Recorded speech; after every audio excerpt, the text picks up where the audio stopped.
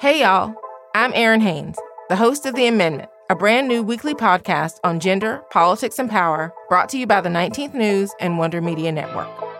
You've probably heard the news that this election year, our democracy is at stake.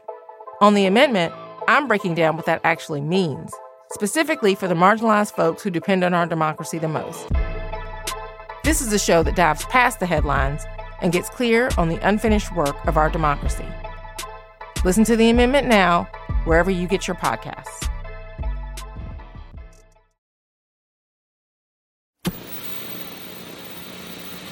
You're watching WBOI TV Clarksburg Fairmont. This is News 12 at 11.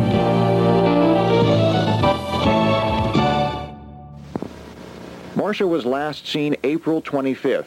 All that was missing was her backpack. Her car was left at a parking meter, belongings left in an apartment above the bar.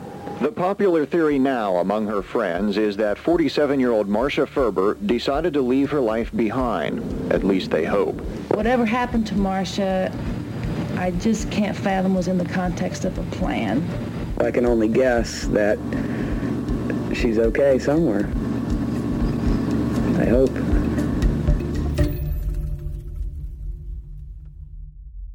It's been 34 years. Nothing. No body, no witnesses, no further clues. What happened to Marsha is still a cold case, open for investigation.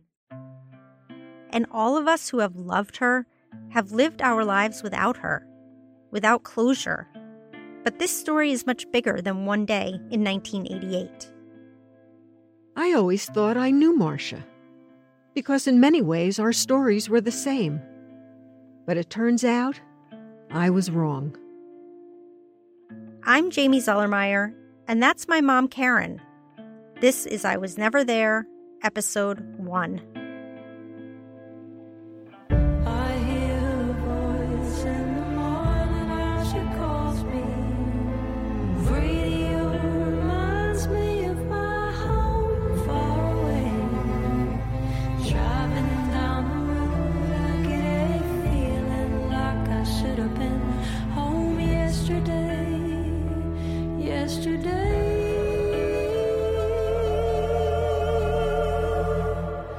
Country roads, take me home.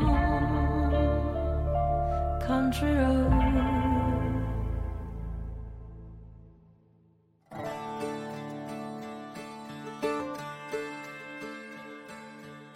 On May 19th, 1973, when I was 10 days old, my parents moved us back to the land, to Braxton County, West Virginia. That was the beginning of a journey that would help shape me, a journey that would lead me to value community and hope, a journey that would also show me even good people are flawed. For the first 11 years of my life, my family and I lived in a variety of communal households. When I describe my childhood to other people, they think it was so wild. But to me, that was normal. People were constantly playing music, having fun, and doing drugs. They were fearless. They lived totally without thinking about consequences. They had tapped into something that felt magical. When I think back to that time, there's one woman who stood at the center of it all. Her name was Marsha "Mud" Ferber. Can you describe her for us? Short and fat, a wild Jufro, just incredibly attractive, pure energy. Oh, God, her curly gray hair. She had gray hair before anybody had gray hair. Beautiful eyes. I just remember Marsha's eyes and her gruff voice. More than anything else, she absolutely looked like a hippie. She was full speed ahead, not afraid of nothing. Go there, do that, be here now, all that.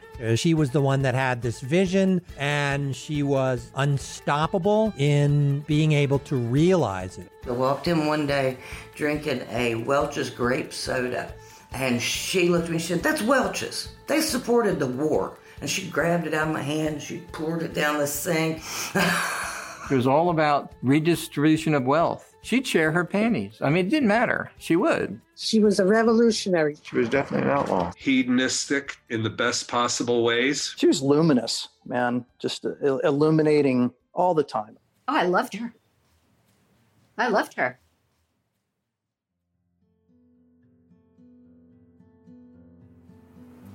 So I'm going to ask you, Mom, what do you remember about Marsha?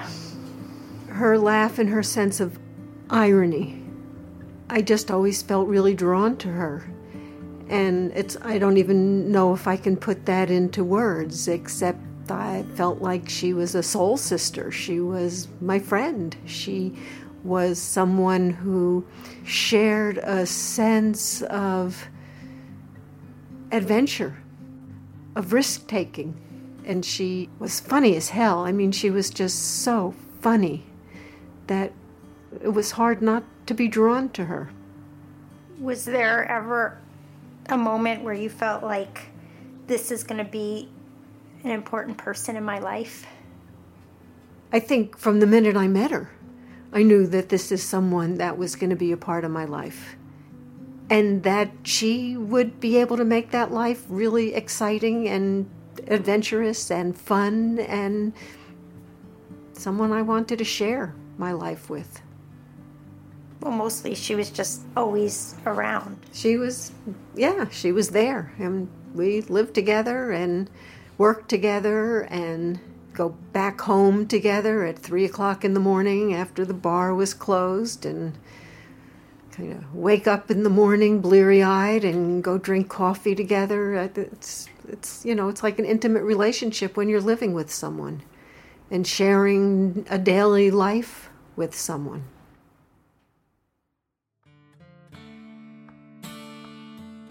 I was just a kid when Marsha was around, so my most prominent memories of her are more general than specific. She was a constant in our lives. She was one of my mom's best friends, and we lived with her in the Earth House in Morgantown, West Virginia. The Earth House was a communal living space, meaning we lived in a house with a lot of different people who weren't part of our family. The adults pitched in on household chores, everyone had a night to cook, the food was shared, there was no meat. When I remember Marsha now, she's kind of a symbol for that whole time period, for lots of people living together, for the Morgantown music scene based at the bars she owned, and for radical politics.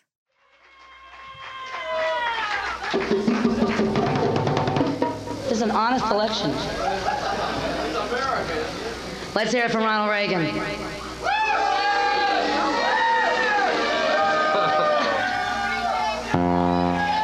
And now, given the choice, would you vote for Harriet Tubman?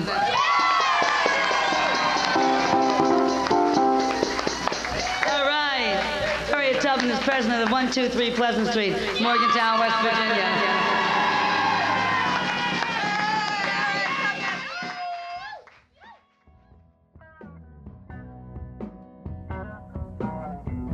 I remember her in kitchens.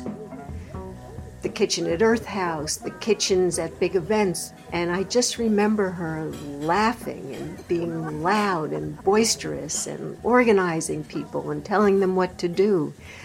I have these moments of, I can almost feel them in the Earth House. There was a sunroom that was off of her bedroom and that she had this electric typewriter because for years she earned a living typing. It was a university town. She was typing papers for students, and she could type over 100 words a minute, so she would just be sitting there typing and talking to people, and I'd come and just sit with her, and we'd sit for hours sometimes talking politics, talking kids, just gossiping about stuff, and other people would come in, and she didn't just type, of course. She always sold weed, which is how she supplemented her business. And she had this knitting bag, and she was a knitter, and that's where she always kept the baggies of pot. And so there was always this stream of people coming in to buy weed. And they would sit and talk. So there was this constant sense of community and laughter, whether it's kids getting their papers typed or coming in to buy pot. It was fabulous. Our lives overlapped with Marsha's the most in Morgantown in the early 80s at the Earth House. But Marsha and my mom were kindred spirits way before that, before they even met. In the 70s, my parents and Marsha both moved from New Jersey to neighboring counties in West Virginia to chase a dream. I was living in Detroit, but I was getting married in New York. My friend Lisa was taking me to the airport, and we had time to kill. And we had this experience. It was this absolutely miraculous, magical moment. I'm sure we'd smoked a bunch of weed, so we were high. But we sat in this airport and we went into this otherworldly place where we totally visualized going back to the land. We were going to live completely self-sufficiently. We'd grow all our own food. I remember we were going to have sheep, shear them and weave wool and make all our own clothes. I mean, we were just in a zone, and it has lived on in my memory forever. And it was probably a year later when we began to put it in place. How old were you? I was 20 years old, and I did get married. I was a complete baby, but, oh God, the world was so fucked up. I'd been an activist protesting the war for years. We'd been doing all kinds of actions, and it was just starting to feel really pointless. Like nothing was changing. There was a whole wing of the activist community that was leaning towards taking up arms, and to me, that felt really crazy. I just started feeling more and more like the only solution was to pull out, to just say this is all too fucked up. We were going to show the world there was a different way to live. And so that moment in the Detroit airport was the beginning of realizing that dream. And we did it. I mean, we fucking did it. We didn't know how we were going to do it. We didn't know where we were going to do it. We didn't know anything except that that was the path we had to go down. That part has always impressed me.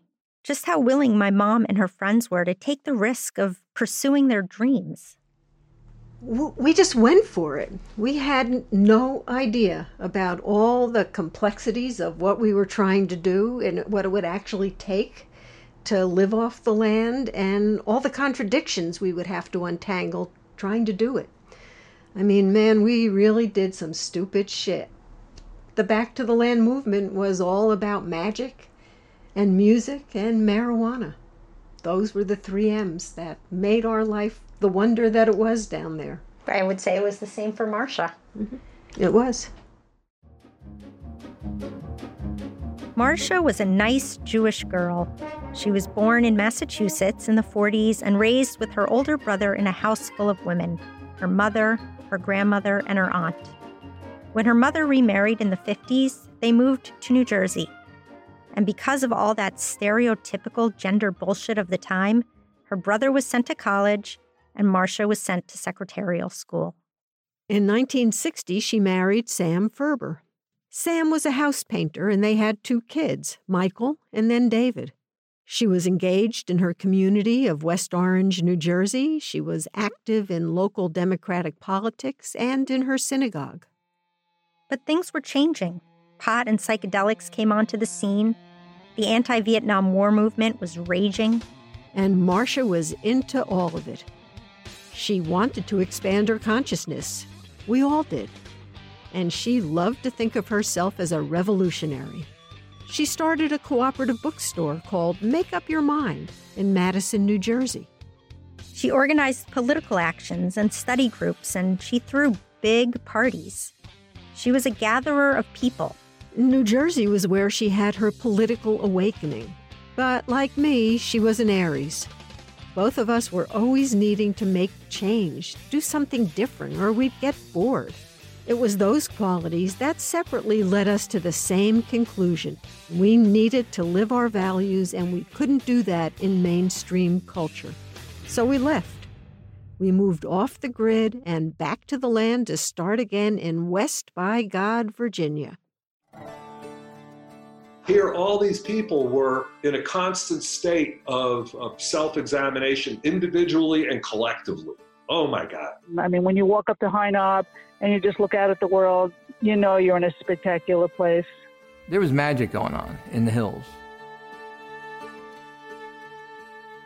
I love the Appalachian Mountains. They are one of the oldest mountain ranges in the world, and they have been worn down by time. So they feel very feminine to me, soft and curvy and embracing. When I got there, I just felt peaceful in my gut. I can understand why my parents and Marsha moved there.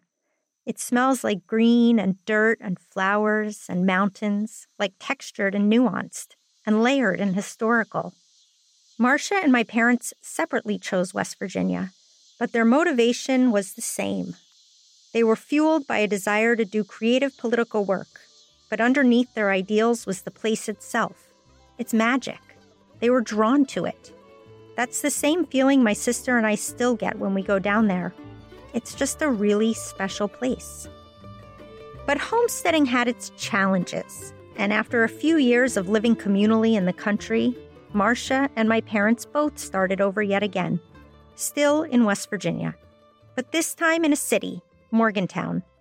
Marsha went a few years ahead of us and got started on new projects right away. By the time we arrived in 1980, she was running communal houses, starting a food co-op, and volunteering at the local prison. A few years later, she opened a bar where my mom bartended to put herself through graduate school.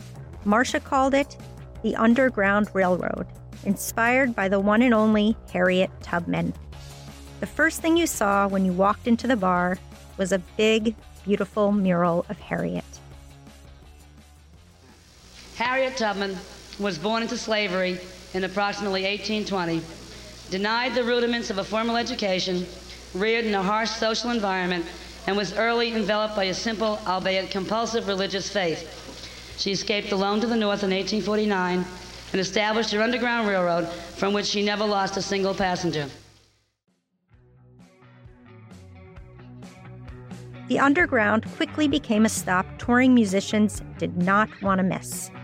West Virginia is a small state, but the bands that played at Marsha's bar were big. The Butthole Surfers, the Dead Kennedys, the Red Hot Chili Peppers, the Flaming Lips, Wynton Marsalis, Bo Diddley. People knew Marsha's bar. They knew it was an important place to play music. And they knew she programmed all of it. The music was her thing. Yeah, but music wasn't her only thing. There were many Marshas.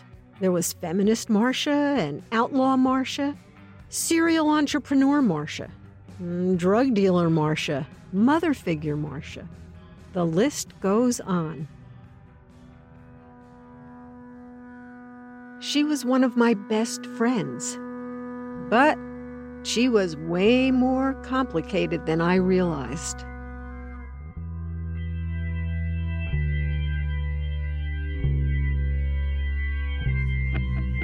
I remember Marsha had all her little ounces all made up in her bags, in her knitting. And it wasn't just about drugs, it was just pushing the edge. And in that time, drugs was the thing that you used to push the edge. You know, I found her to be, on one hand, incredibly generous, and on the other hand, she was super crafty. Ultimately, it came down to getting high and getting laid. She had that egotistical side. Marsha would be holding court in the room, sitting on the floor, preaching socialism. Yet the whole time, she's practicing capitalism. I've known a lot of people who were manipulators even. She was, in a way. Yes, Marsha had the Earth House and was vegetarian, but Marsha ate cheeseburger and smoked cigarettes, okay? Marsha and I both wanted our bodies to be our temples, but we didn't treat them as such. She was really into cocaine. What? She was a folk hero. I thought you said Coke, because that would be totally wrong. Well, that's part of it, but she is a little bit of a folk hero. Yeah. No, she was. She is. To me, she is. I remember asking her, isn't anybody else telling you how dangerous this is? Nobody said she wasn't doing good things. This little dark side, just the side, you know?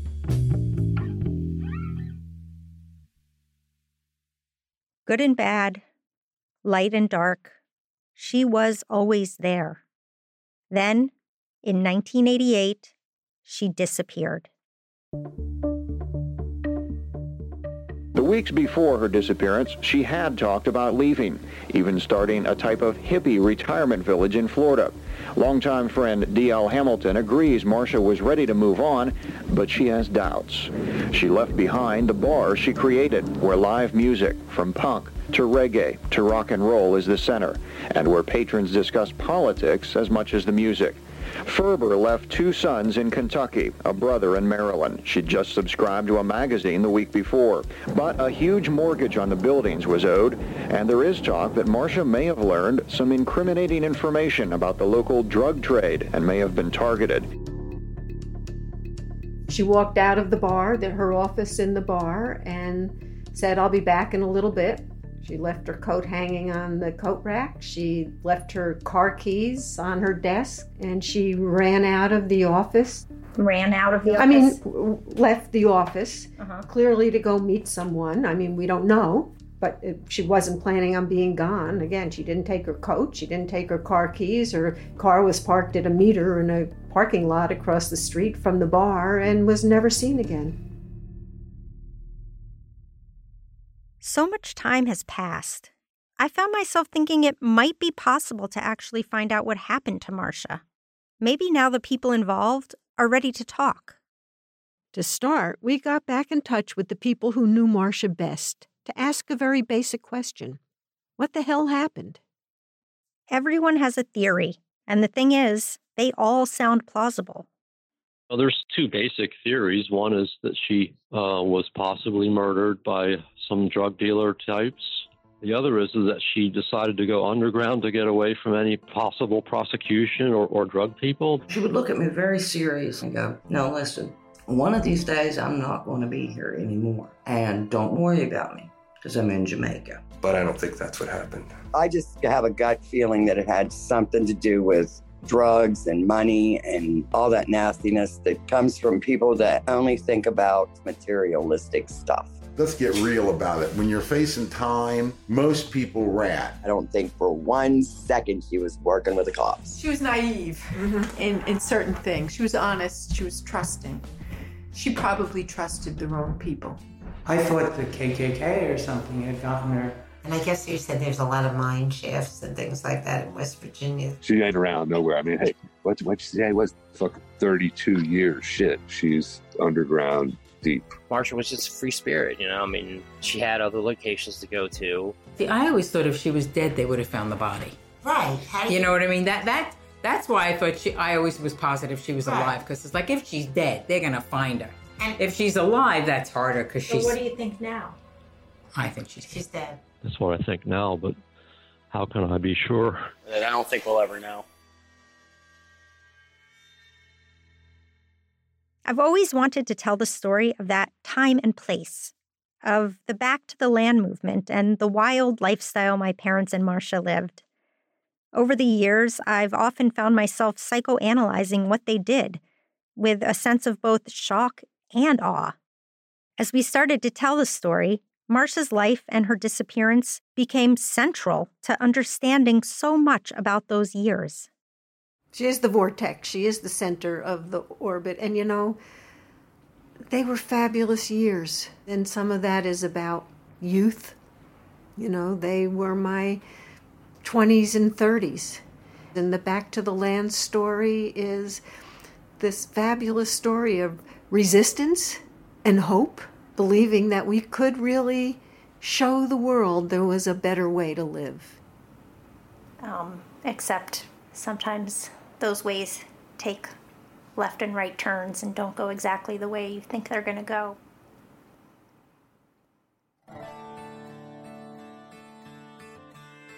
So to me, there are 2 mysteries. The first is, where the hell did she go? The second is, what happened to her before she disappeared? What drew her down that dark path?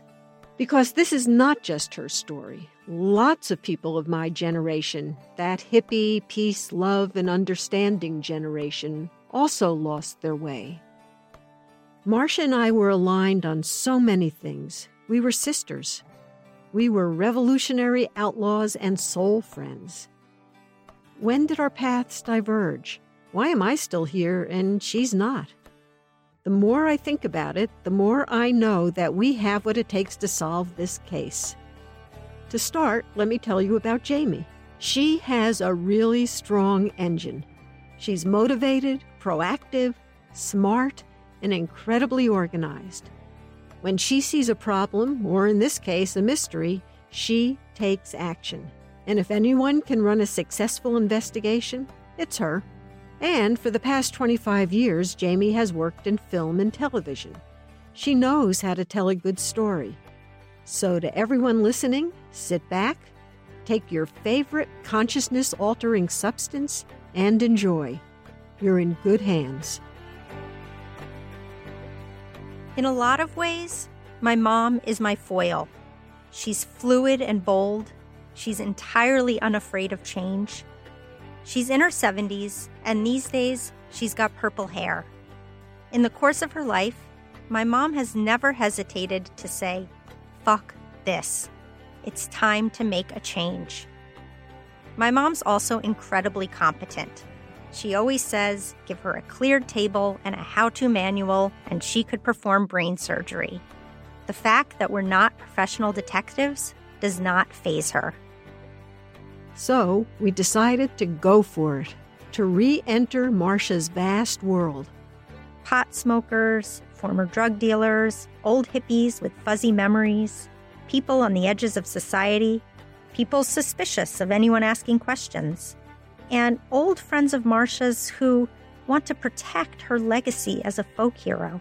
We talked to them all, and to do that, we traveled back to where it all started, wild and wonderful West Virginia. I really want to know what happened to Marsha. Maybe even more than that, I want to know what happened to that time and place. Back then, they took risks without fear.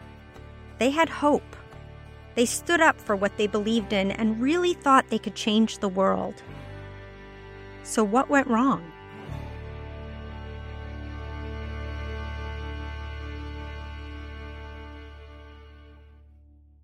Looking up my mom. There she is. I can pull over. I'll pull over.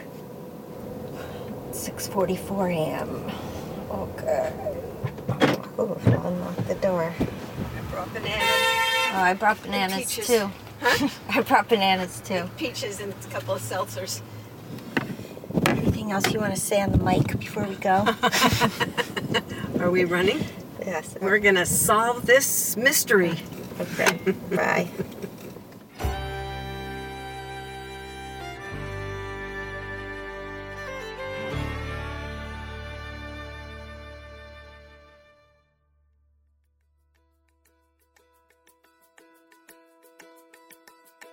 I Was Never There is a Wonder Media Network production.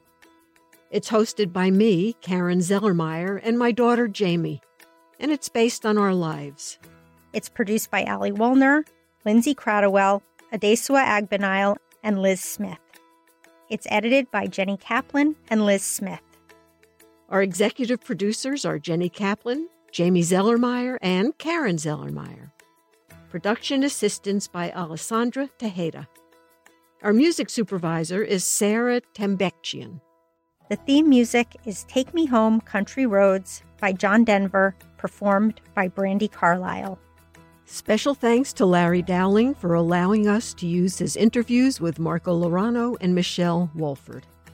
And a special shout out to D.L. Hamilton for always being a willing participant and a collector of all things Marsha.